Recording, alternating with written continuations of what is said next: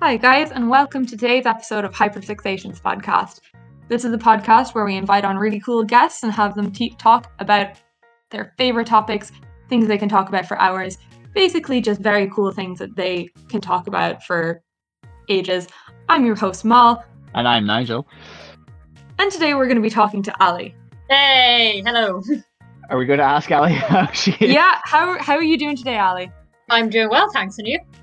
I'm good. Now, do you want to maybe explain to the audience why they might not recognize my voice as much as they recognize yours? Okay, so if you don't know who Mal is, first of all, that's weird. You should watch episode 11 of Hyperfixations. Why haven't you done that? Mal is our guest co-host for today because today the episode is me, Ali. The guest is me, Ali. And I'm here to talk. Yeah, I am here for our 25th episode, special. I'm here to talk. Very cool. We're so happy to have you on the podcast. Thank you. Aren't we, Nigel? Yeah, finally. Yeah. Finally. 24 episodes of chasing and hounding you down, and finally, like the white whale in Moby Dick, we've got you. Mm-hmm.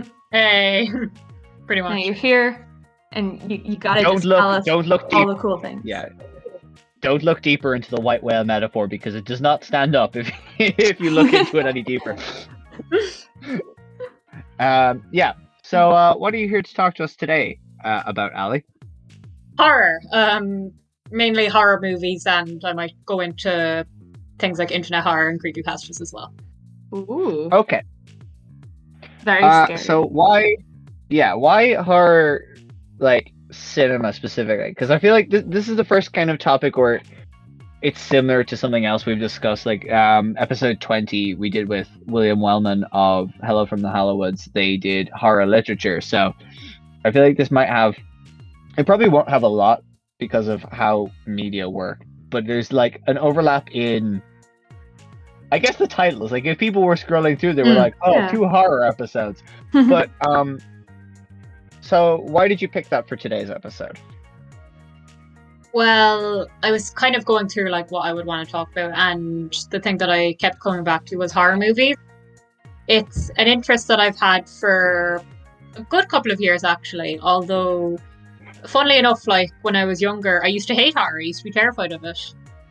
I think most didn't people want are scared of horror when they're very young. That's true, yeah, but I didn't want anything to do with it. I remember one of my earliest horror memories actually was when I was in around 5th class, and this girl who sat next to me, she saw she watched the Saw movies, and she would tell me what happened in them, and I was like, oh my god, this is awful, but I was also like, oh, tell me more. But yeah, I remember I would hear about horrors, I knew about different horrors. I remember my mum told me that she saw this art of Psycho once, and I was like, that sounds terrifying. I never want to go near that ever. And then when I was around 12 or 13, I was big into the Hunger Games, and I knew that one of the actresses, Isabel Fuhrman, was in a movie called Orphan that had come out a couple of years prior. Yeah. And then I got really into that. And wait, sorry, who did Isabel Fuhrman play in the Hunger Games? Because I don't have a visual of her in my head. Clove. She was the District 2 girl. No. The dark hair. Sort of. I thought you were going to say a recognizable character. You're like, I hate to say it, I don't know who she is. Yeah, I've never seen this woman before in my life. I sorry, don't even continue. know who you are. But yeah, I got really I heard about that. I got really interested in that. I looked up the summary of it, which was stupid. I shouldn't have done that because it has quite the twist. It has quite the twist at the end. But I did end up watching it, and I absolutely loved it. It wasn't the first horror movie I ever watched, so it was the third, I'm pretty sure.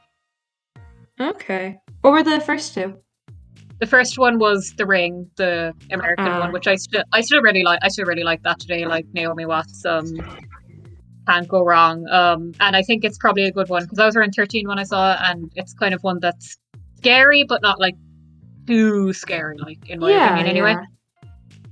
The second one, and this is horrible, and it'll probably come up in another discussion I will have later in this episode. And I wouldn't recommend this to anyone that young or potentially anyone at all. But it was the 1970s version of The Last House on the Left, directed by Wes Craven.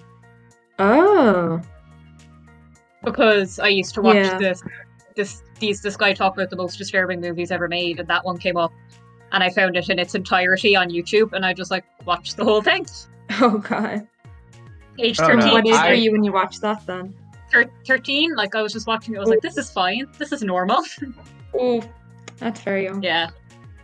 Don't be like me. No one, I have no... any children listening to this. I have no concept of Last House on the Left, directed by Wes Craven. Although I do. So this is really funny because when we were discussing horror literature with William, we recorded that in the summer.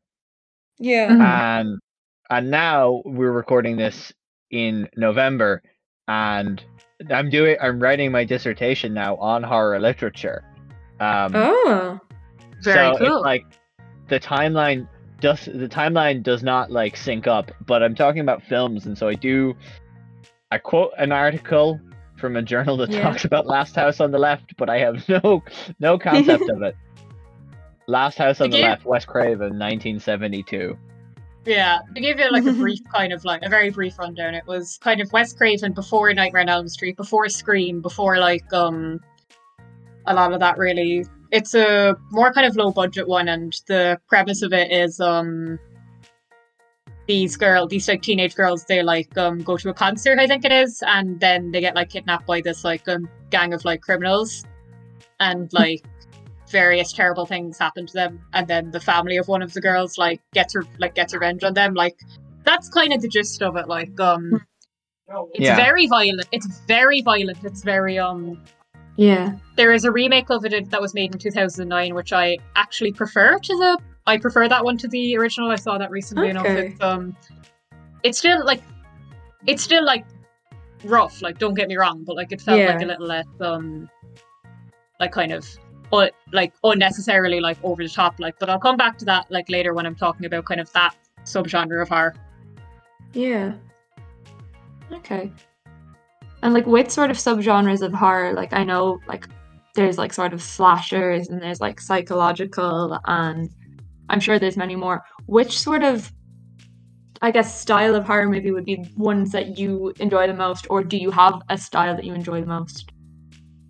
I'm not sure I really have a style I maybe enjoy the most. I'll have to think about this. I like a lot of different ones for different reasons. I love a good slash. I love a good slasher. I love Halloween. I love Scream. I watched the first 2 Scream movies recently. And I can't wait for the new one. I think my favorite one would probably be kind of anything that's kind of psychological and a bit mindfucky. I'm thinking the one I watched most recently was The Lighthouse. And these days Robert Pattinson and Willem Yeah. Dafoe. Okay, yeah. That's the one. Okay, I didn't know Willem that was Dafoe. These days I wouldn't scare very easily, Yeah. That one did frighten me. Okay. Interesting. Yeah, it was that was very good. It is very good. It's an interesting one because when it was in cinema, my boyfriend and I were going to see that. Yeah. We were going to see it in cinema, but the day we were meant to see it, lockdown was announced, and the cinemas were closing after 6:00. So I never got around to watching it until recently. And then he watched it separately, and he was just like, "I'm not sure that would have been a good date movie." Looking back. Yeah, maybe not. You were only going out recently enough as well at the start of lockdown, weren't you? Yeah, we actually ended up making Sorry it to official, diverge from the topic of No. just move on to your personal life. Yeah, my entire personal life. Yeah, we made it official the night we were meant to go to the cinema because we ended up going to the pub instead because they weren't closed yet. Fun story. That's a very nice story. Yeah. Unlike the Lighthouse is terrifying. Conversely, I scare very easily, but I don't think it's by horror films when I'm watching them. It's the implications that come after them. There's where I'm on my own. Yeah. Okay, so like I have very severe anxiety, and so that's what gets to me. And it's like most horror films, because like an awful lot of them are kind of like schlocky jump scare horror now. Yeah. And so I don't watch an awful lot of that, but there was ones that seem like genuinely interesting, and I'll watch them if they have an interesting premise. Like I really want to go and see Antlers, that new film that's come out. Also, Scott Derrickson's new film that's coming out next year, The Black Phone, seems really eerie. But there's very few like filmic pieces of horror, and even less written pieces of horror that make me feel scared. Like the only horror book I think that did that was Salem's Lot by Stephen King. And most of the horror stuff that made me actually scared while watching it was all directed by Mike Flanagan. Fuck you, Mike Flanagan. Fuck you. Mike Flanagan is a genius, but he's scary. I love him. Mike Flanagan is such a wife guy, and I'm here for it. This is a complete diversion. His wife is Kate Siegel. She's the one who played Theo Crane in Hill House. Yeah. They're married. They met She's on in the everything set of, he makes. Oh my god, that's so cute. They met on the set of Oculus, which is a movie that came out in 2014, and I saw it in the cinema. And she like Kate Siegel plays like the ghost in that, and I'm pretty sure they met there, and like she's been in everything he's directed like since, which I think is pretty cool. That is very cute.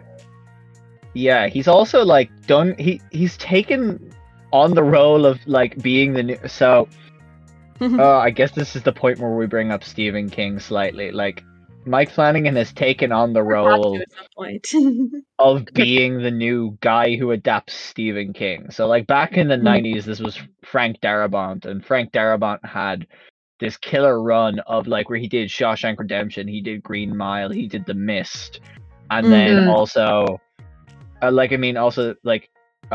Reiner's Stand By Me, that was quite good. Like he had a few. And then obviously like Mick Garris did a lot of the TV stuff, but now Mike Flanagan. But he's taking ones that when you read the book, you don't see how you could adapt them and make them scary. But Mike Flanagan has done Gerald's Game and Doctor Sleep, and he was meant to do. Gerald's Game. Yeah, he was meant to do a. He had written up a script and everything for this 2014 book called by Stephen King called Revival, which is like Stephen King kind of tackling cosmic horror. And it's really, really bizarre. But he had done a version of that, and then they like axed it before they ever did like a proper treatment for it. But yeah, like I'm thinking like the degloving scene in Gerald's Game fucks me up. Oh, yeah. I still haven't seen Gerald's Game, but I'll have to, because like I would say Mike Flanagan, like along with Jordan Peele, Mike Flanagan is probably like one of my favorite horror directors. Like he's brilliant. Like I've seen Oculus, I've seen The Haunting of Hill House. Haunting of Hill House like fucked me up, man. That was so good. Bly Manor as well. I haven't seen Bly Manor, but I have seen Midnight Mass. I finished that last week. Yeah. Like oh my god, so good, but like also like what the fuck. Yeah. So if you're going to watch Gerald's Game, obviously like it's a Stephen King stuff, so you kind of like have to go in expecting weird like sexual violence against female characters. Like also this is a book he wrote in the 90s. I think it was 92. Extreme gore. Very much, Yeah. But also like just can we take a moment to appreciate, have you seen all of Midnight Mass, Mal? Yes. Yeah, the bit at the end. So, spoilers for Midnight Mass. Well, no, slight spoilers. The bit where everyone stops singing. Timestamps and stuff. No, just the bit where everyone stops singing mid-song. Oh, yeah. And that was like, if we leave it at that, no one will know what we're talking about. When the singing stopped, that was a moment. Yeah, it really was like a fucking incredibly weighty moment. Yeah, you're just kind of there like, oh god. Yeah. Very much so, yes. Yeah, I think actually that a lot of Mike Flanagan's work is proof that like people sometimes have a bit of a snobby view of horror, like, you know, when they think that like it's a really like bad genre and can't ever like do anything deep. But like when you think about like Mike Flanagan, I feel like in particular in Midnight Mass, it like really like tackled like things like being raised Catholic, like the influence of like the Catholic Church and like the like genuinely horrible things they've done in the name of faith, addiction. Yeah, and like as well. Irish people, we're quite well aware of that, you know. So like it really is resonant for our like, you know, audiences our side of the world. Yeah, absolutely. Like, yeah, like I remember actually my brother said he was like looking at something, he was saying like Midnight Mass fans, and I was like, Midnight Mass fans, like, is that not just the like raised Catholic support group? Yeah, but like stands in what way? Like that are, I don't know, because like I think the biggest stan of Midnight Mass as a series is Rahul Kohli, because they've just been going ham, promoting it and being like, this is fantastic, and I have to support them, you know, for being so enthusiastic about the process. Oh yeah, it is a fantastic show. Like like as well, like the one thing about Mike Flanagan's work, the cast that like appears in a lot of them, like obviously Kate Siegel was in Hill House and Midnight Mass. Who else was well, Henry Rahul Kohli was in both Bly and Midnight Mass. Yeah, Henry Thomas was in, like, you know, like that cast is like, you know, like something special. Yeah, definitely. But as well, can I just like the genius of casting Henry Thomas in sinister-ish roles, like in Gerald's Game, you know, he's like, just his role is really fucked up, but Henry Thomas is the kid from E.T. Like, you have this preconception of him, like like if you grew up in that time, or if you're familiar with that, you have this preconception. And then like in Bly as well, like he plays two different characters, like one version of the character, and then like basically his evil self speaking to him. And like, it's a fucking fantastic performance. Oh yeah, no, he's such a good actor. Oh, he's brilliant. Like, pulls it off. Yeah. To steer it away slightly from Mike Flanagan corner until we eventually get Mike Flanagan on the show. Don't put it past me. Any day now. Any day now. Moving up the world. Yeah. You mentioned as well that Jordan Peele was your other favorite, like, modern horror director. Yes, and director, like, you know, just like full stop. Like, to be honest, he's I would say that Get Out is, if it's not my favorite movie of all time, it is definitely in like my top 3, like, at least. It is so good. Sorry. What? I just remembered something. So, you know the other, like, big Jordan Peele horror film, Us, yes? Us, yeah. Yeah, so at the quiz I was at on Saturday, which was like, you know, an international thing. I'm not trying to toot my own horn here, being like, oh yeah, remember the quiz thing. You know, I wouldn't bring it up if it wasn't funny. One of the quiz questions, like one of the bonus questions that the other team got. So bear in mind, I'm against teams from places like Oxford, Cambridge, Edinburgh University, right? One of the questions basically like describes the plot of the film Us, you know, talking about like the tethered and they live in this underground group, blah blah blah. And it's like, you know, basically the question is, what is the name of the film? And the team goes, Coraline. What? Oh my goodness. Which, are they like, wrong though? They're not wrong, but I'm laughing at how funny it is, and then when you stop and think about it, you're like, huh, those films are weirdly similar. Yeah, there's a lot in common there. I was terrified of Coraline as a child. I remember we got it on DVD because I really liked the book, and then halfway through I like turned it off. I was like, nope. Yeah. Oh no, I love it. I need to watch it again, like, you know, like the aesthetic, like but like it's good, don't get me wrong, it's just like, you know, like very freaky. Yeah. True. That's like most of my stuff where it's like I watched this as a kid or read it or whatever, and it's like now I'd like to come back to it as an adult with like discerning tastes. Yeah. That's always like the way. Yeah. Well, what do you think? Yeah, you were saying makes about Jordan Get Out. Peele, a good director. I think Get Out, one of the reasons Get Out like kind of stood out to me so much was because the way, like, as I've said, like, horror is like, I find horror can be really good at like, you know, like doing like messages and like speaking about important themes. And the message that Get Out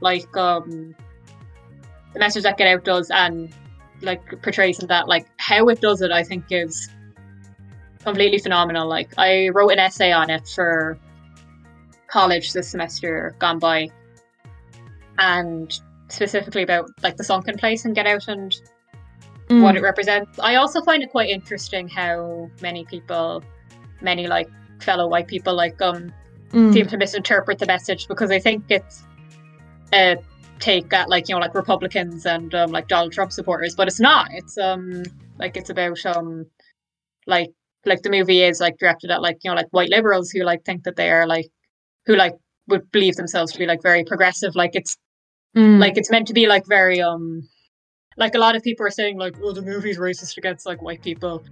Like if the movie makes you racism is not a thing. Yeah, exactly. Like, oh my god, I'd be going blue in the face, but like people like feel like if the movie makes you uncomfortable, then like probably should. But like it's interesting actually, because Jordan Peele, like, for the Golden Globes, Get Out was nominated in, you know, the category that's like comedy, musical, whatever, for comedy, because like apparently a horror can't have like a few jokes in it without it becoming a horror comedy. Like Get Out is not a horror. Get Out is not a horror comedy. Like, that's the hill we're playing on today. It's a horror. I wouldn't even describe it as a comedy in any capacity. It is very much a horror movie. Yeah, it's a horror with it's a horror with like funny moments, like, you know, like, or like funny lines, like and Jordan Peele said it's not a comedy, it's a documentary. Now that's funny. Like which is brilliant, like but I think just that, like you were saying as well, I'd say it's that one joke as well, isn't it, in the movie that sort of describes the type of white people that he's so clearly like trying to show the other side of, is the whole like, oh, I would have voted for Obama a third time. Yeah. And like at the time the movie came out, there were so many people saying like, oh yeah, like he sounds just like my uncle or like my dad, or, you know, like Americans would be saying this stuff, and it's like, yeah, like, yeah, I've legitimately do you see the heard problem people there, say or that. it was just very. He clearly did, or like he clearly did his research on the kind of white people he was portraying, and absolutely, they still like, didn't realize it about them. Yeah, and like I feel like it's very interesting, like the way when like the horror, like in a way, like comes in before anything like violent happens, because the minute he shows up and like the way they act, like the fact that like the thing about voting for Obama, like, you know, like it's one of the first, as far as I remember, it's one of the first things he said to him. And remember when he mentions like Jesse Owens and things, and and the brother is more obvious about it, like, you know, like asking does he want to fight, saying like, oh, like with your like makeup you'd be like a beast, and like like, and even it's before not that, like when they get stopped from the cops in the car on the way. Like it's kind of like a foreshadowing of like things to come, like, and that's a scene actually that a lot of people also kind of like misinterpret, because people had a theory that the reason he asked to see Chris's license was because of like the black people that have been going missing. And I'm like, I get that, I get theories, but like that's not what the scene was about. The scene was about like just like racism. It was kind of almost racism. Like a foreshadowing like of things to come, but like the party scene as well in Get Out, nothing like, you know, violent happens, but like it's so uncomfortable. And I feel like like I did write an essay like talking about how the whole like twist to Get Out, without giving too much away, like is just I don't know, it says like so much about kind of like white entitlement and like not seeing black people as people. Like it's a fantastic movie, and I feel like as I get older and kind of become like more educated about the stuff, because like, you know, like we're never done learning, like there's always things to learn, like, and I feel like I kind of spot new things. And I spot new things about it all the time. I think it is a brilliant movie. How familiar are you with like other things Jordan Peele has done outside of outside of like film directing, Ali? Not very. I know he's like known for like comedy but like I didn't mean the comedy. Yeah. Like No. Key and So Peele. he was the host of the CBS revival of the Twilight Zone, which This I watched sounds like a familiar. season. What about that? Yeah, this is a season. I watched a season and a bit of it, and it's not very good. And I think that's largely due to the fact that they're trying to live up to the original one and Rod Serling, who is sadly dead. And like obviously, you know, they bring new stuff to it. So like I feel like most of the stuff, like the episodes aren't really good until you get to like the kick in the end, which like the original Twilight Zone did quite well. You know, like I'm thinking of like the episode where there's the one guy left and, you know, he's got all of his books and he's ready to read at the steps of the library, and then his glasses fall and break and he can no longer see. You know, that kind of stuff. There's an episode they did in season 1 called Not All Men. And Ooh. but no, Controversial. so it's okay, it sounds like it's controversial, but I think like the twist at the end is really interesting. The whole thing, it's got Okay. the lady from season 1 of American Horror Story, Taissa Farmiga, is that how you say her name? Something I'm like not that. too sure. She not played sure. Violet Langdon. Anyway, Oh. but so this meteorite crashes into town and it starts affecting only the men in town, where they become like crazy violent like animals, start attacking everyone.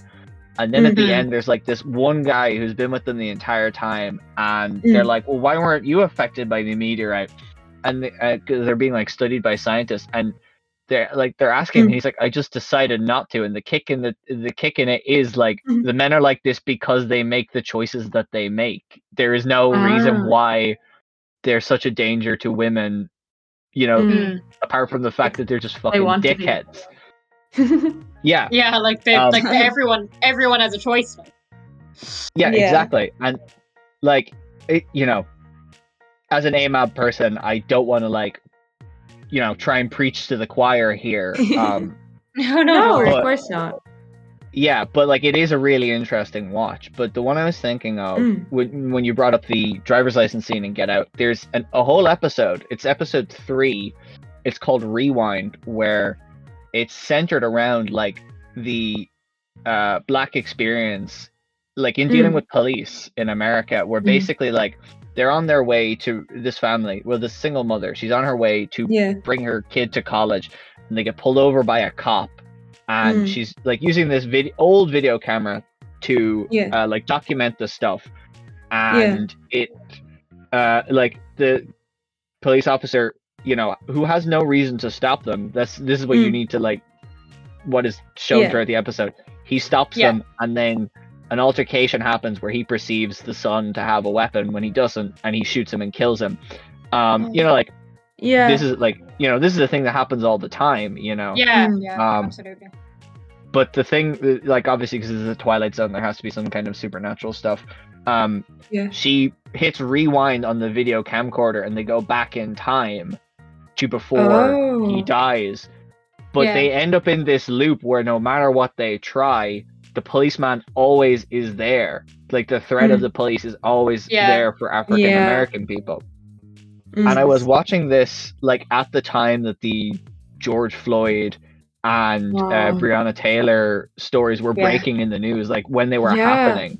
I just happened to be watching the Twilight Zone, and I was like, fuck, yeah, it's exactly like, if this makes you uncomfortable, good. Think about why It should, like, yeah, you should be uncomfortable about it, I think that, It's awful. And I think that that's like, in a way, like, you know, partially why horror can like can be good for like message for like, you know, like topics like this, like, you know, because horror, like, by its nature is designed to make you uncomfortable. Like it's designed to, like, you know, like, and a lot of times there's a reason for that. Like I recently saw Last Night in Soho, which no spoilers, because it's very new and Mal still hasn't seen it.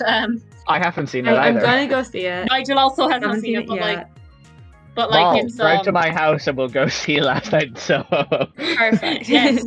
Can't wait. But like I thought it was very good, but like I found it so like interesting how it uses like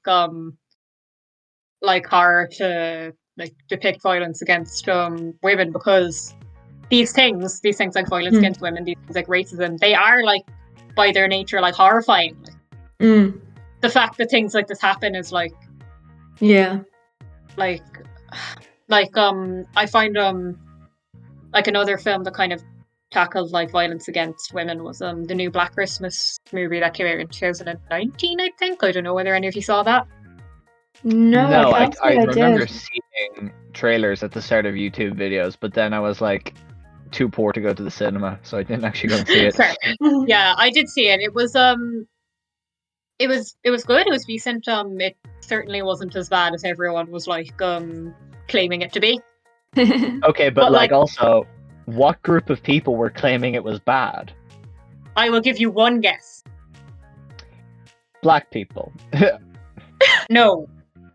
No, obviously it's the white people. They always have a fucking problem with everything. It was the men. Yeah. And like it was like, I feel like, and again, like the way some people were talking about, they were like, oh, this is painting out all men to be bad, and like and I was kind of like, maybe think about why this message is making you uncomfortable. I also think it's very funny the way a lot of times men will be, you know, uncomfortable or unhappy about how men are portrayed in movies when women write movies. You know, they feel like there's a bias against them. They feel like they're shown as the bad guys. And then if women say, hey, I don't like the way women are portrayed in this movie. I don't like when women, like the Madonna horror dichotomy, or like women being forced into like uncomfortable, like female actresses being forced into uncomfortable positions to fulfill male fantasies in movies. Yeah. But we're just complaining. Like we're like, it's art. Like we wouldn't understand. We don't get it, you know, like because it's art. And I just find that very interesting, and by interesting I do mean annoying. And it is very interesting and annoying. Like, and like there's a subreddit actually called r/men writing women. I would recommend it. Yeah. It's very, I would recommend it. It's very funny, but also you might get like damage something by rolling your eyes like so far back into your brain. But like I feel like again this is kind of a thing with like horror. Like one thing I usually say is that a lot of horror seems to be walking a very fine line between like feminism and misogyny. Yeah, that's what I was going to say. Well, I was going to say two things. Where it's like in my mind, Promising Young Woman by Emerald Fennell is a horror film. Oh yeah, haven't seen it, but yeah, fair enough. Yeah, but then also, what was I going to say? Yeah, just like on the Madonna horror dichotomy, like I think we all need to take a moment to appreciate Jamie Lee Curtis and her like continuing role as Laurie Holden in the Halloween franchise, where she's just like, oh, sorry, who's Laurie Holden? I'm not sure. Maybe you're thinking of Haddonfield as the name of the town? I could be that I've just gotten the two confused in my mind. Your brain just made up a new name. It's all good. Yeah, but so new Mandela effect. Like especially with wake up, babe. New Mandela effect just dropped. But like that, especially with the new ones, because like they're kind of like canonical. This is like set text of horror cinema, you know, because it's like John Carpenter. The 70s, you've got a slasher, you know, like it's Michael Myers, and of course like it's a man with no face, which I think is that's a big thing with a lot of slashers as well. Like they're horror films, but all of them are men with blank masks that you can project anything onto. Yeah, absolutely, definitely. The strong genre. And the new Halloween films being like, no, we're taking ground back now. Yeah.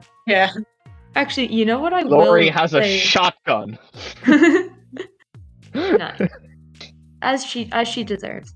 But I will say that a very good film that I saw I was going to say recently, but I think it could have been a few months ago at this point, but time's meaningless, so, you know. Yeah, that's true.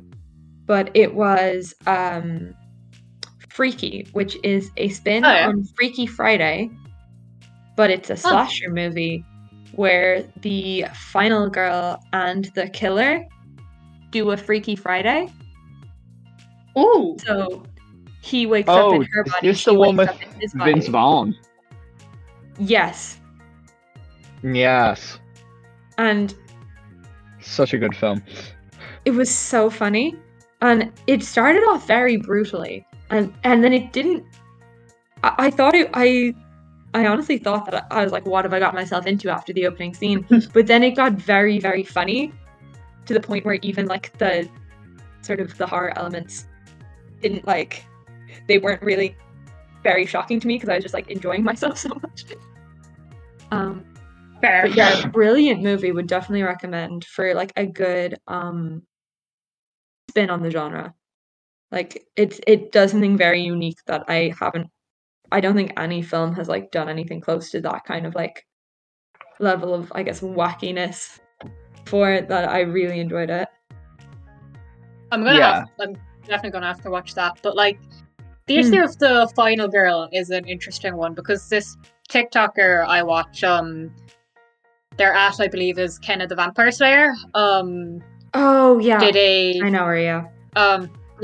Did a TikTok, did like a series of TikToks which they then compiled into a like 3-minute long video, like when there was the 3-minute feature.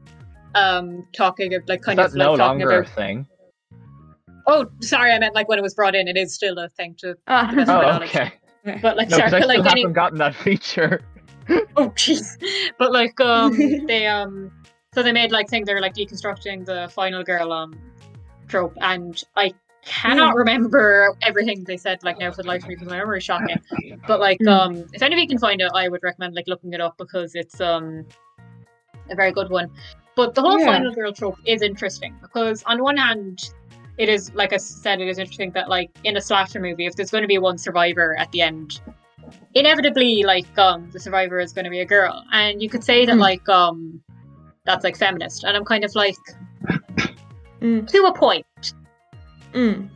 I think another thing as well is that like it's usually like in the older films especially, like it's always very tied to like virginity and pureness. Yeah. And like I was getting to that. Yes. Yeah. It was getting to that, like, you know, the idea that like there's like it's like in Scream when like your man's talking about the rules, like if you like do it, like when Randy says like no, the first rule is don't have sex because like you're gonna die, but like this is why Scream and Mean Girls are the same film. Yes, exactly. Join us on our Patreon while we discuss this important topic. But like I just find like if a girl in a horror movie ever does anything like have sex or like do drugs or drink or anything like that, she's usually portrayed as being like kind of a like bitchy person, a not nice person. Yeah. Like, which is kind of like a bit it's a bit like I don't know. And also she will like, always die. Me being a bitch has nothing to do with how much I drink. Yes. And like she always and then like, you know, like she'll always like die at the end. And they're always blondes. They're always blondes as well. Like I don't know what it is, like you know, like we're horror movies everywhere, every horror movie directors everywhere, like they like getting some beef with a blonde like at one point. Well, there is like the whole concept of like I really hate them. They're so like, and I'm not trying to do this as virtue signaling. They're like the worst form of humor. Blonde jokes, you know, where you assume because a woman is blonde. And yeah, and so like I don't know. Is it connected to that? I could see it being connected. I feel like as well, like horror is so tropey. Like it's known for its tropes. It is, that it's very difficult to. I don't know, like I feel like you're either conforming to them or you're breaking them intentionally, but you never really break them accidentally, if you know what I mean. You can never really like, kind of avoid them per se, like. Yeah. And I think you probably are right, Nigel, because of the like mean, like promiscuous, like not that I believe in promiscuity, like as a as a concept, but like the mean kind of like blonde who like has sex, like she's usually like not too bright either, like Yeah, like the whole she goes to run away and she trips over absolutely everything in her way. Mm-hmm. I do find it interesting though how like they'll always be running, like everyone will always be running, like from the slasher, and it doesn't matter how fast you can run. Like Michael Myers can always walk faster, apparently. Yeah. Look, to be fair, I walk very fast. Michael Myers is just a power walker. Wait, like. Nigel, are you admitting to being Michael Myers? Is this Michael Myers live reveal on the podcast? I realize what I've done now. This is all a setup. No. I'm actually outside your house right now with a camera to like do the Haddonfield police are outside of my shed. Yeah. Knocking on the door like open up. But yeah, like another thing with the like kind of the idea of the final girl trope is that the final girl will like pretty much invariably be like white as well. Oh yeah. There's always the joke that like there's always a joke / like stereotype that like black people will like die first in a horror movie. From my experience, they usually don't die first. Like the aforementioned blonde like will usually die first, but they like black people like will like die in the movie. Yeah, and it's so much a thing now that like in most modern horror they go like, oh, we'll split up or we'll do this, and then like the characters all look around them, and then the black character will have to go, oh hell no, black people always die first, I'm not splitting up. And like you're not winning any brownie points for awareness by just drawing attention to the trope. Yeah, like unless you're gonna fully subvert it, like like do something interesting with it, like just like screw out like you're like fucking Scooby-Doo, like let's split up, gang. Let's split up and look for clues. pretty much. Yeah. So yeah, like that. I suppose that would be why I think like that's. I suppose that's kind of what I mean when I say like horror is kind of like walking a fine line between like feminism and misogyny. Because on one hand, like girls will like the final survivor will usually be a girl, and also I find the kind of like douchebag male character who's like a bit like creepy and stuff. Like he never makes it to the end. Like but on the other hand, it kind of punishes women and girls for like I don't know, enjoying themselves and like for existing. Just getting with guys, like it's it's again like it's a bit of a, like we said, it's like the kind of Madonna horror like kind of thing. It's a bit of a dichotomy, and like kind of like no one wins because like like the like horror like in inverted commas like dies, like then the other person survives, like but like like all her friends are dead now.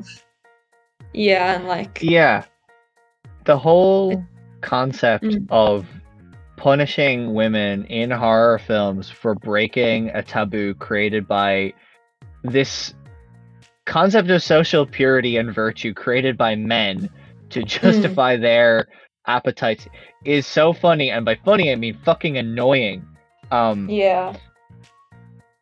This whole episode this is funny, and by funny I mean I hate it.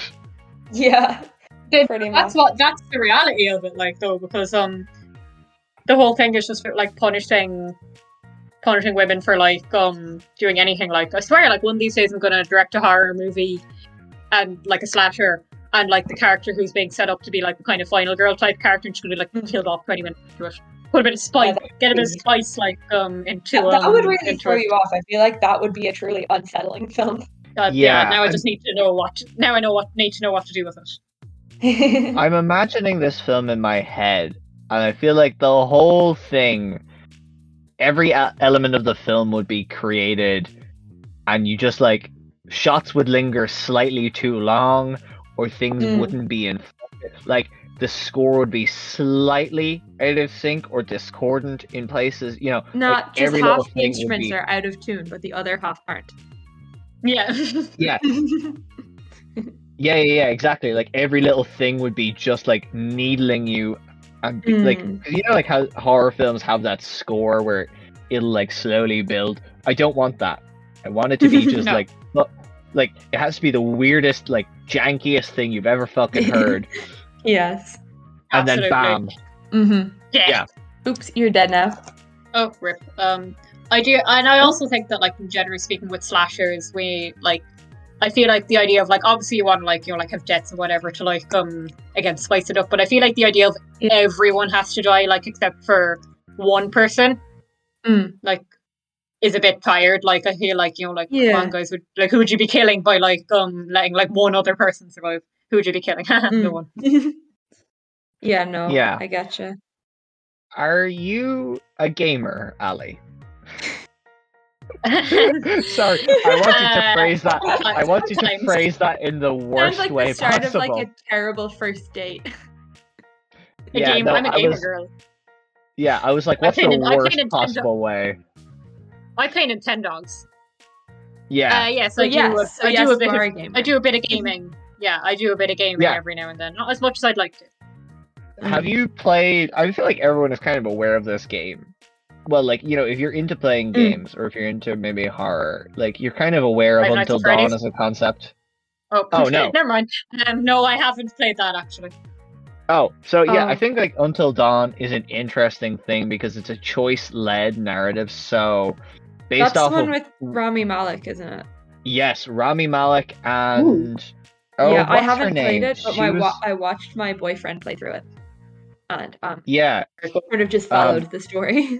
one of the guys from Agents of Shield, the guy who plays Grant Yes. from Agents of Uh-huh. Shield, is in it, and then also the lady from I think she was in Heroes, the whole like save the world thing. Like that lady, she plays Sam.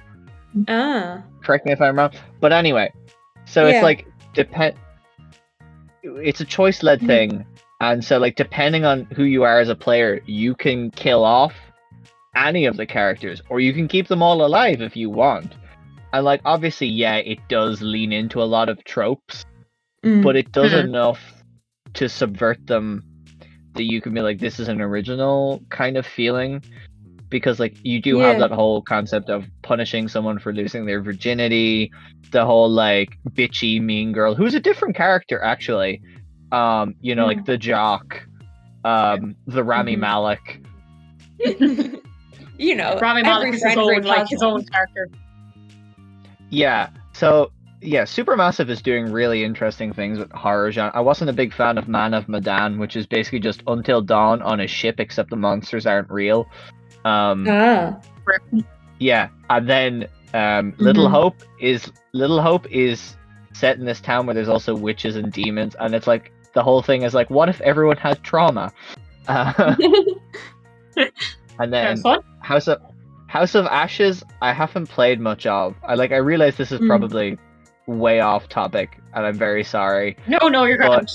Yeah, no, I think it's an interesting branch of like telling horror, because you can see it, but you have the thing in your hands. Like video games have always been the most immersive way of telling a story, because you put the thing in the person's hands and you tell them go at it.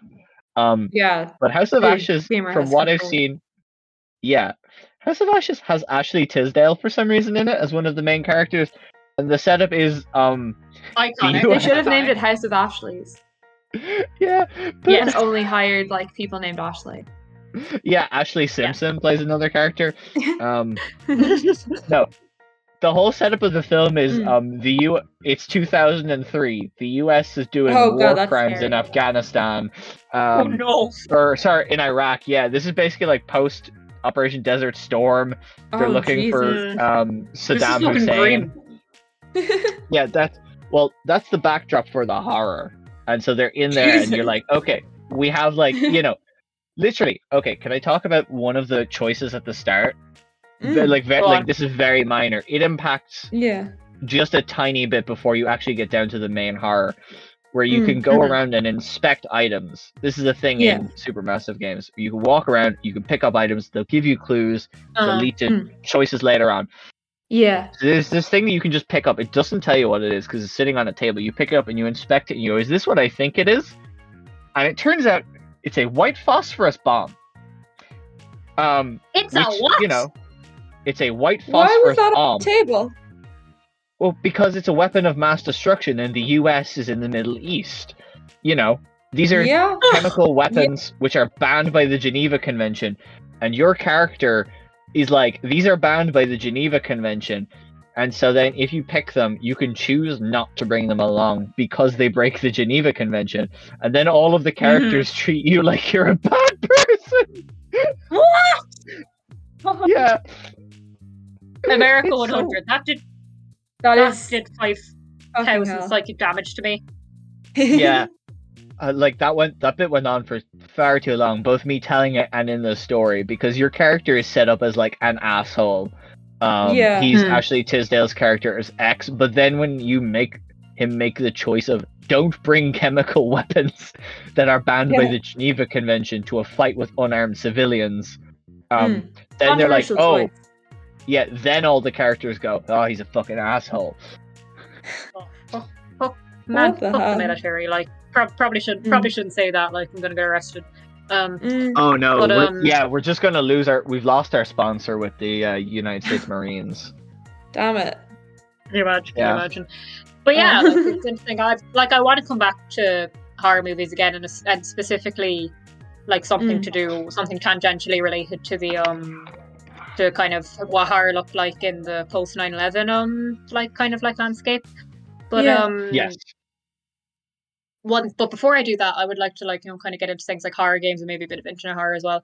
Because I remember one of my earliest memories playing of a horror game was when I was around. Again, I would have been around 12 or 13, and we were at my cousin's house. And one of my cousins, he's 11 months older than me, and he was playing Slender Man, which I meme and everything. But it was quite a fun game, very simple and stuff. But I remember he had the headphones on, and the way it works is that, from what I remember, you play you find a page, and then with every page you find, you hear a new noise. Like when you find the first page, I think it's you can hear footsteps. So when you find the second one, you can hear breathing, and things like that. My cousin got so freaked out that he took off the headphones. So then I was wearing the headphones while he was playing the game, and what reminded me of this was, I remember, I think it was Eli Roth said, if you want to make a horror less scary, don't close your eyes, cover your ears.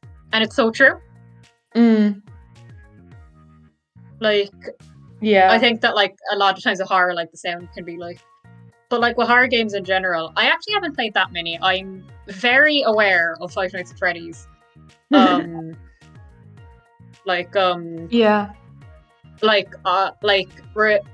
Regardless of the fact it was created by Redacted. There are some good stuff in there. I want to play it. I've never got the chance to. I know the lore and everything. But the game that I started a while back and I never finished, and I really need to get properly back into, is Bendy and Ink Machine, which is yeah. I like the art style. I've never played it, but I love the art style. I dressed up as Alice Angel last year for Halloween. It was my I had 2 costumes last year. I was Poison Ivy and Alice Angel. But that was a lot of fun. But it's interesting, while we're on topic of horror things that are not necessarily movies. I find one thing that scares me. I'm kind of reading a horror, watching a horror movie. Who cares? Yeah. Reading a creepypasta or watching a scary video on YouTube. That's a different ballgame. I don't know why, but I think it's a whole that other kettle of fish. yeah. Are either of you familiar with VHS horror? I'm aware of both of those things separately. Yeah. Same. Fair. I'm kind of only somewhat coming onto it myself, but I was first aware of it through this Five Nights at Freddy's VHS series by the creator called Squimpus McGrumpus, who she made a very fun name. She made a thing that was basically going into different parts of the Five Nights at Freddy's lore with but in the format of kind of VHS tapes, kind of a similar idea to VHS tapes and cassette recording, kind of a similar idea to the kind of found footage horror genre. Yeah, which I think can be very fun, yeah, and very that's good what when done right. That's what my dissertation is about. Ooh. Found footage horror. Yes. Legend. Well, the use of fake documentary evidence in found footage horror. I love that. But it's similar ideas, and I remember once because one of my brothers would be really into Five Nights at Freddy's, and I remember he was watching one of the like Five Nights at Freddy's VHS videos on like we have a smart TV, so like we were watching it on YouTube on the TV.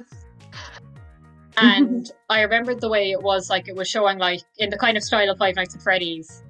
It was showing like 5 of the like Foxy animatronic kind of like 8-bit sprites. And then like every so often it would kind of, I think it would kind of cut away and then it would cut back and there'd be one less there. Yeah. And as far as I remember, the idea was like, because like, you know, the whole thing is that children go missing and like Five Nights at Freddy's and they were meant to represent the kids. But like it was so simple, but like there was just something about it, like, you know, that I was just like, oh god, this is really freaky. Yeah. I think a lot of times like things like that simplicity can like something so small can like be so scary. Yeah, no, like you don't need very complex things to elicit fear in somebody. You just need to push the right buttons. Yeah, and also the fact sometimes that it's made like, you know, in a kind of an amateurish style, it makes it feels in a way more real. You're kind of like, oh holy shit, like what if? Yeah, it's like something you could like see like a friend of yours filmed, as opposed to like something that's very like studio production. Like it's all kind of like yeah, like absolutely.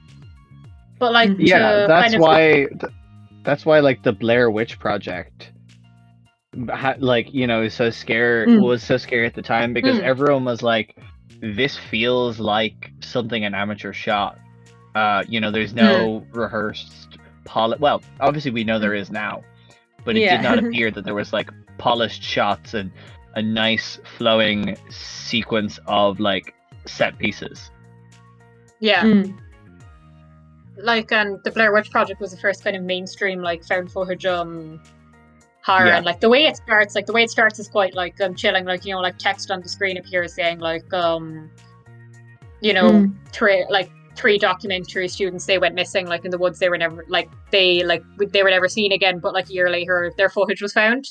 Yeah, and like even though we're all grown up and mature enough to know that like it's not actually real, like, you know, but there's something about it that can like almost make you believe it, like. Yeah, it feels real, despite your brain telling you that it isn't. Yeah, if you're into early found footage films, I had to like put this as a disclaimer at the start of the section I'm doing on the Blair Witch Project. I'd be like, you know, like it wasn't the first, but it's the mainstream one that everyone holds up as the pinnacle of the genre, blah blah blah blah blah. Cannibal Holocaust, which I would not recommend. So like Cannibal Holocaust came out nearly 20 years before Blair Witch Project. This broadcast was the year before Blair Witch. Sorry, these are just some weird facts that I had to learn. Yeah, they walked so that the Blair Witch Project could run. Exactly, because then when you look at all of the like found footage films that came after, you know, so I had to do the maths on this as well. May I return briefly to my dissertation? You can say no. I feel like we have to say yes, though, because I desperately want to know what you're about to say. Yeah, like I'm not so invested now. Are you sure? Genuinely. Yeah. Okay. So the Blair Witch Project was made for a budget of between, this is according to like official statistics, between $200,000 or $500,000, and it yielded a gross profit of $248 million, which is a 123,900 to 49,500% increase in money. So like it really showed that you can get a lot out of something you put very little effort into to create this amateur found footage stuff. And it's like, you know, Paranormal Activity ran away with this shit. Paranormal Activity was like they walked so that Blair Witch Project could run, so that Paranormal Activity could just sprint off like into somewhere else, like. So Paranormal Activity could sprint off, have a good first lap, and then fall on its face. Rip Paranormal Activity. The new films are not good. Haven't seen them. Yeah. Would not recommend. It is interesting though, the horror, like when I think about, like, I'm very interested in horror, like, and like what I've been kind of like mentioning a couple times that I keep meaning to come back to is the kind of very weird place that horror was in, like in the noughties, kind of sort of like post 9/11, like the way things were, like a lot of the most popular horror movies were like J-horror and like Japanese horror and J-horror remake. And then something which is known as the very classily named torture porn subgenre. Yeah. Which is interesting because horror is like one of my favorite genres ever, but the torture porn subgenre, I'd feel comfortable in saying is the worst thing that, like, you know, like we as people have ever like contributed. Yeah. But like so yeah, like you can imagine being a horror fan and like the noughties was kind of like, oh, you want to go see a horror movie? Well, like, you know, you can see Hostel, or you can see this American remake of like this Asian horror movie. Missing the point, optional but recommended. Like that's your that's your lot. Like that's your choice. But I think what bothers me about the like torture porn subgenre so much is that the idea that because it is so violent and because it is so extreme, it must be like saying something. It must mean something, like simply the fact that it is violent and depicts like horrendous like acts of violence against people, then like it must mean something. Yeah, like the violence has to be for a reason. Like there's no way the directors just made it because like they're fucked up. They're weird. Yeah. Like so sorry, what? No, go ahead. No. You were saying something. I had a follow-up question to that, to your point, but you were going to talk. Oh yeah, like I just meant that, like, my point was that like it didn't, like, obviously did start in the noughties. Like there were like, you know, like certain ventures in the 20th century as well. Like I mentioned The Last House on the Left. Like I don't know whether that technically like classifies as a torture porn, but it is a rape and revenge, like which is a genre that's like kind of problematic, like in some ways. Like it can be, like it isn't always, like in its own right. Like there's one, The 120 Days of Sodom by like Pasolini, which everyone thinks is really like strong and like powerful because it like has the message that like fascism is bad.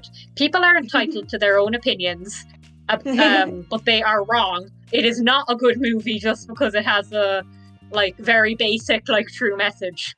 That movie is my nemesis. Like I've never seen it. Sorry, what were you saying, Nigel? Do you think then that gore has a place in horror? Like, because you can show violence without being like explicitly gory. And I'm thinking again of the degloving scene in Gerald's Game. I think that serves a point, but it's also like, I wish I had never seen it and I wish I could forget it. I wish I could remove my hands. But I feel like like it probably it does have a place. I'd be very hesitant to say that like it can't be like it can never be used right. But like there's always a line, and I feel like a lot of times when like horror movie directors decide that they want to like satirize something, like whether that's like, you know, fascism or like oppressive governments or like anything like that, and they're like, oh, what metaphor could we use for this? It's always sexual violence that they pick.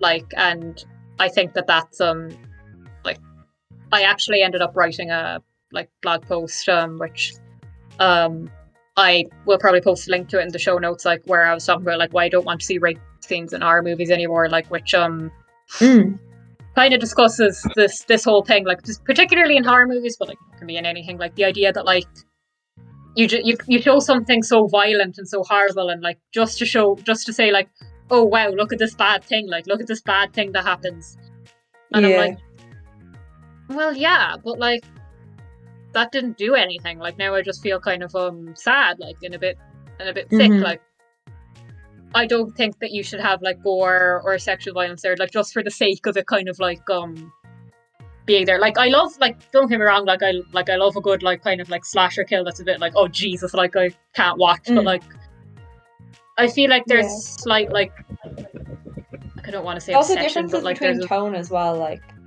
there's a difference between violence and sexual violence, I think.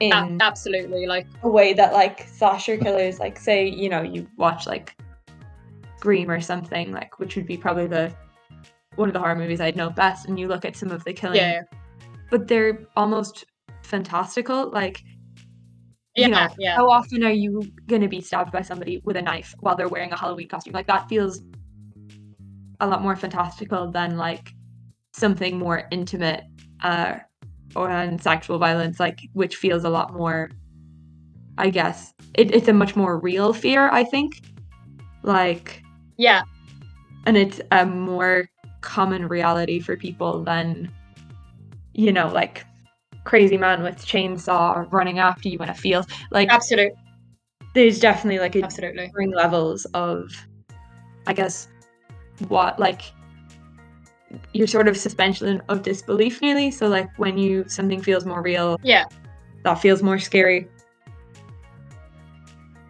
Absolutely. And I think there is like a sort of like, I don't want to say obsession, but there is a way in which horror kind of leans towards like the graphic like torture of like particularly women, and like if you ever like criticize it, or if you ever say like that shouldn't be there or we shouldn't do as much, like the response you're always met was like, but this stuff happens, like, you know, like this happens in real life. And I'm like, like sometimes I sleep in bed till like 2 p.m. I'm not going to make a movie about it. Yeah. No, definitely. Yeah, it just like in a way kind of irritates me, because I think that horror can be so good in so many ways, and it can be fun, and it can like it can inspire thought, and it can be anything. And the one thing I don't like is when people just shove like loads of like violent, potentially triggering material and then act as if like, oh, it's good, like, you know, because it speaks about humanity. And I'm like, no.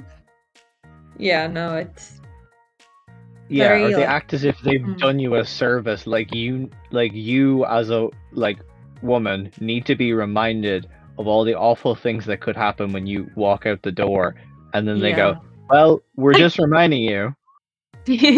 What? This is the one, because like, you know, I say that like I like sometimes say like somewhat hyperbolically that I don't want to see like rape and revenge movies directed by like men anymore, and like people say like, but like that stuff happens to men too, and I'm like, I'm absolutely aware it does, so why do they always pick women as the victims? Yeah, very true. Like it the maths isn't mathsing, like yeah, but I feel like I feel like that area of horror is probably the only area that I am like very kind of in a way sort of like prejudiced against, because I think it's lazy. I think it's exploitative, like in the worst case, and like you end up with things like the Human Centipede, and like if you're blessed enough not to know what that is, I want to like climb into your brain and like live there for a while and like not know. Yeah, definitely. Yeah, like I always just feel like, you know, in Jurassic Park when he's like, your scientists were so preoccupied with like whether they could do something, they never stopped thinking about whether they should. That's a very good way to describe that movie. Yeah, absolutely. Yeah. But like, other than that, I feel like, I don't know, I feel like horror is kind of going, these days especially, I feel like the 2010s have been amazing for horror. Like, there's like people like Mike Flanagan, James Wan. I think James Wan was doing things before that, but like I kind of only popped on him like with the Conjuring stuff. Jordan Peele, like, etc. It feels like a lot of times there's been kind of like trends with horror. Yeah. Like, for example, like, you know, they're like slashers like in the 80s kind of, and like intense violence and like kind of like psychological, like kind of like sci-fi horrors, like, you know, like kind of in the 90s and stuff. And now I just feel like there isn't really a trend as such. Like your trend seems to be kind of like do something different. Yeah, I feel like as it's gotten easier for films to just be made in general, and like films are becoming a more accessible medium, like every day can only be a good thing. You end up with so many more films, and therefore you end up with so much more variety. Yeah. Hey, Ali, would you like to know some of the horror films that James Wan did before the 2010s? I know he did Saw. Yeah, it's the Saw films. Yeah, that was the one. I was like, I knew he'd done something and I couldn't think, and I was like, is it Saw? Like, I haven't seen any of the Saw movies. He did 5 feel of like them I want- before I feel like I want- 2010. I haven't seen any of the I Saw feel like- movies, but I have seen that like meme that went around about how they happened during like 9/11 or something, because one of the guy's phones was the date on his phone was like September 11th, 2001 or something in the first one. And no, this could have been made up and I just believed it, but I'm choosing to believe that that's a true Easter egg because it's just so bizarre. That is quite. I'm choosing to believe that too. I would, I haven't seen the Saw movies. I would like to. Yes, I know I went off on a rant about 215 entire movies. Yes, I still want to see Saw, at least maybe the first 3 or something. We exist. I'm a hypocrite. What can I say? Be critical, but watch. Watch what you want. Okay. Absolutely. Oh dear.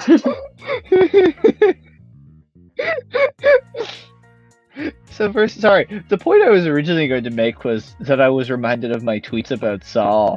I got really into tweeting about Saw despite having seen none of the films. But it was just if I woke up in a Saw trap and that little puppet man said to me, "I have put a bomb up your butt and you need to remove it if you want to survive," I would just say no and die. I'm see ya. Yeah, no, but James Wan, oh my god, I didn't realize he had done this. I've heard of this film. It's a film from 2007 called Dead Silence. No, did he do that? Yeah, are you aware of Dead Silence? Yes, I'm aware. I haven't seen it. I probably will end up seeing it because I've got no standards for all my talk. But Oh, well, I won't spoil the thing at the ending. I know the twist. But Oh, okay. Okay, I didn't realize he did this, and I'm on the Wikipedia now. If you ever want to have a laugh, go to the Wikipedia plot summary of a bad film and see how they explain it to you. Yes, this is so funny. You could just see them being I don't know, man. Yeah, some poor intern has to do this, or at least has to fact check it. Yeah. Yeah, it's oh my god, it's genuinely insane.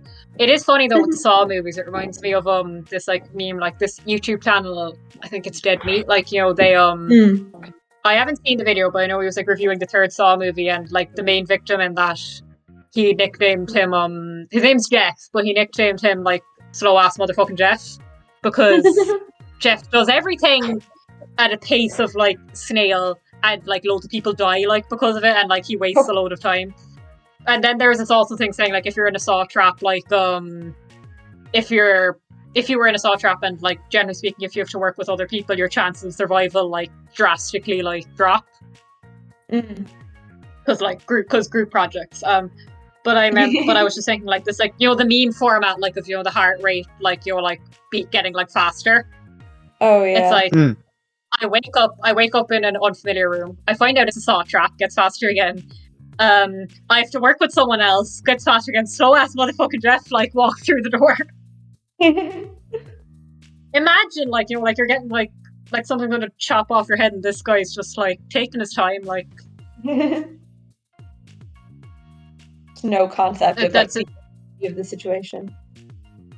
Yeah, at one point he ends up screaming at a person because the whole thing is that there are people who've kind of were involved in a tragedy that happened to him, but he ends up screaming at them and getting distracted, and then the person ends up dying.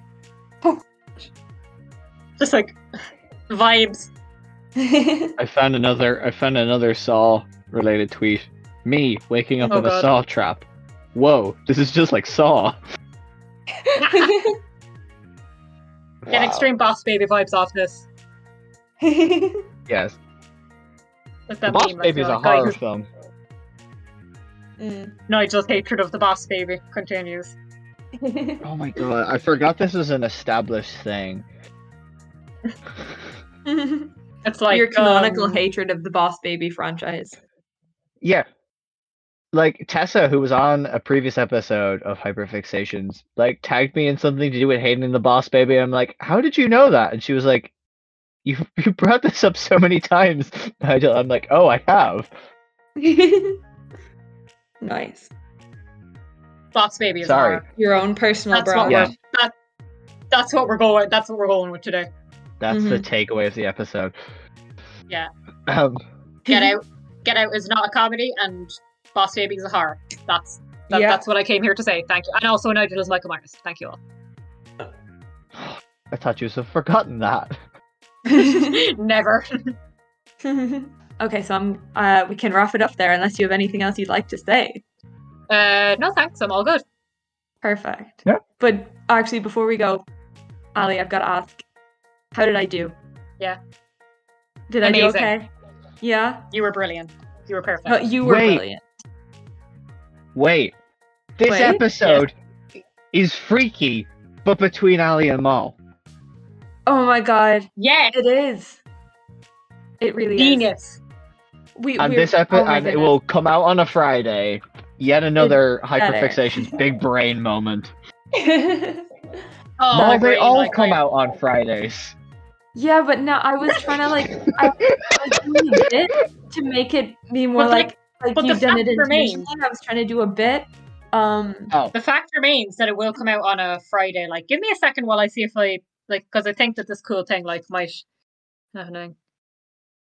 Oh my god! What? This episode, I'm pretty sure, unless I've done the maths wrong, which is entirely likely, is coming out the Friday before my birthday. Ooh! Yo, more hyperfixations, big brain. Very cool. Very cool. Very pog. So pog. So Epic yeah. gamer moment. Yes, it is. So Ali, where can we find you on social media and online? You can find me on Twitter at AliCat _, Ali spelled like alleyway, cat spelled with a K. And you can find me on Instagram at Ali ALLY _K _Keegan. I've said that so many times. Very cool.